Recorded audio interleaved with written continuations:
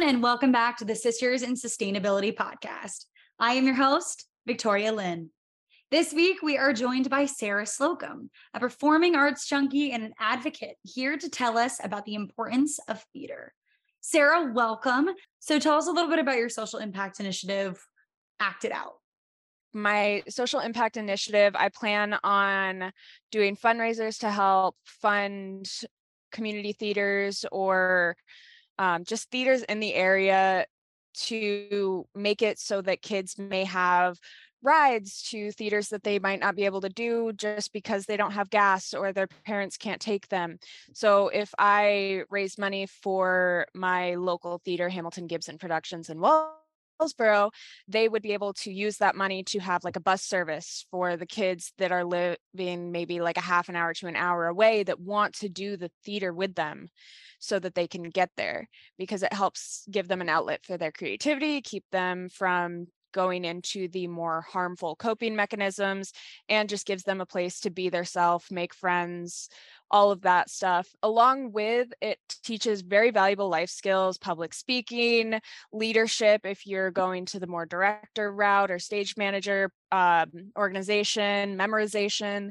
It's just very helpful for kids, and it should definitely be prioritized in communities more than it is now.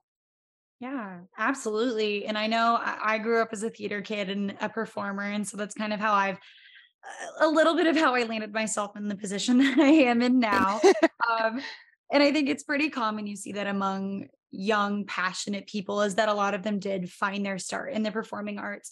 So when we think about the arts, we often think about the struggle associated with being a performer, with being an artist. Sustainable Development Goal number 8, decent work and economic growth, highlights the inequalities that people face in the workforce. The arts are, of course, no stranger to harsh, unfair conditions, unequal pay, and a variety of labor shortages. I know that there's a huge controversy going around now with non-equity and equity plays, and of course unions, and there's a huge struggle and a push to make these performing art production studios and companies more accessible and more welcoming to their performers and to the people who work for them. So with the arts being so important to people all over the world, why do you think we're seeing such a negative reaction towards people who try to or wish to pursue an education in any type of art field? With performing arts not having much job security in the long run, it scares parents a lot. So when they find out that their kid wants to go for performing arts or any type of arts degree, they worry that their child isn't going to be able to make enough money to make ends meet, isn't going to have a good quality of life because of the money that they're making. They would prefer them to go into something that has more of a job workforce area that needs people, like nursing.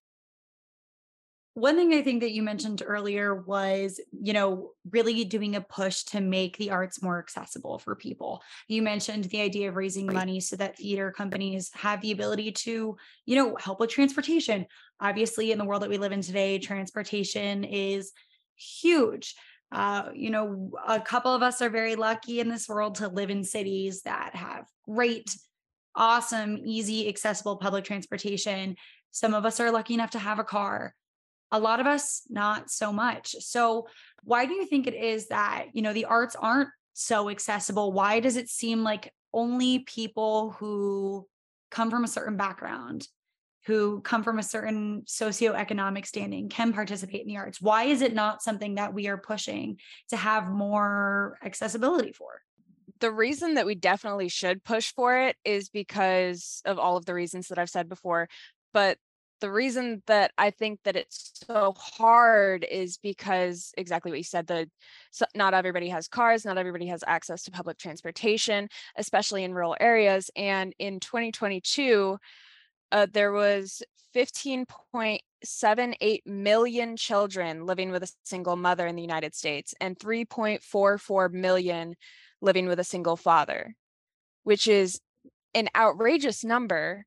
But that also comes into play when it comes with accessibility to the arts, because that single working parent is usually having to go back and forth to work, the child usually has to take the bus or walk to and from school or carpool when they have any type of event they have to go to.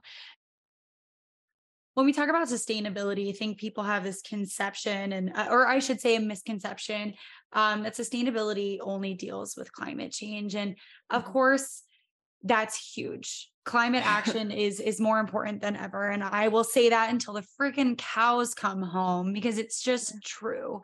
And So that's how I got involved with sustainability. And that's how I ended up where I am right now because I want to see a cleaner, greener place for the next generation. But sustainability in itself is a word that means, longevity. It's a word that refers to the lasting ability of things. And of course, that's why we're here. And it's why the Sisters in Sustainability podcast exists to highlight a variety of issues for those of us that are within the sustainability movement and what we deal with on a daily basis in promoting, different sustainable causes. Mhm. So when we say that the arts are sustainable, not only are we talking about the impacts of arts education, I mean, I said it, you said it. I have landed so many public speaking gigs because I was a performer. I put myself through interviews in a much more composed and poised way because I was a performer. But not only are we talking about the impact that arts education has, but the impact and the longevity of these different art forms. Considering that theater has been around for as long as we can literally remember on this planet, I mean, some of the oldest pieces of literature that we study are plays. Because it's been along for so long. How can we, as everyday people, support this art form? And what can we do to support our local theaters if that's where we want to start? I feel like the most obvious and the thing that everybody thinks of first is donate. Donate money if you can, but that's something that not everybody can do because of the economy in which we live, which comes into play with also the gas prices and single parent households and all of those things. But I feel like another way that people don't realize is just like volunteering and helping out. Even if you're not like part of the play, you're not part of the stage manager, you can offer to help build sets. You can just donate your time as well as donate money. Small things that you don't even think about would be like, because I feel like everybody's mind just goes straight to donate money, donate money, donate money. But that's not all you have to do. That's not the only options that you have in terms of donating. You can donate anything.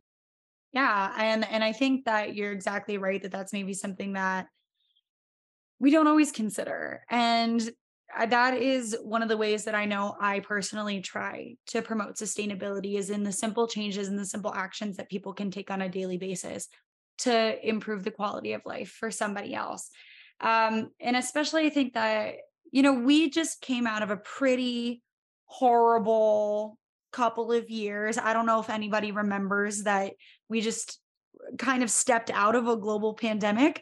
I don't even Mhm. know if they've officially announced that it's over yet. I mean, we live in a society where we so heavily rely on the arts. I mean, I can't drive 5 minutes without putting Spotify on and listening to a podcast or listening to, And if you think about it music. too, even the radio is considered an art form. Yeah, like I cannot go 5 minutes without having some art form screaming me in the face. I'm also a graphic designer, so like I deal with digital art all of the time. It's part of what I do for a living and I love it. So we have such a proclivity to the arts and we owe so much of the arts everything. I mean, that's where our culture comes from. I feel like being in shows has made me more of an advocate than anything because I've always like talked to my friends and been like, yeah, I want to go see the show. Yeah, I want to listen to this music. I love this song. I love this movie. Let's go to the movie theater and watch a couple movies that just came out or whatever. But once I started being in these theater shows, when I was in the shows, I was even more likely to promote it than any other time when I was just an audience member. Yeah. So this is my last question, and this has become a common theme throughout my episodes. And I think it's a Okay. great way because as women, we have really been stripped of a voice for a long time. And, unfortunately, there's a lot of things in the world right now that are still continuing to try to strip us of a voice. And so I think that hearing the words of women is more important than most things right now. So, my last question for you: what advice would you give to somebody, anybody, who's trying to change the world? Start somewhere, even if you start small. Make sure that your voice is heard, even if someone tries to talk over you, talk louder. If someone tries to tell you to stop talking, just keep on going, pretend they didn't even say anything. Get out there, do something, because if you don't, who will? Sarah, thank you so much for joining us today. It's really been wonderful getting to hear about your passion and very obvious passion for the arts. Learn all about Sarah's mission to help promote arts education by following her on Instagram at actedout_. And make sure that you never miss an episode and hit that subscribe button. Learn about how you can help achieve the United Nations Sustainable Development Goals by following us on Instagram at Sustainability Starts With You. Join the hashtag #SisPodNation today. And remember that sustainability really does start with you. Thanks for listening.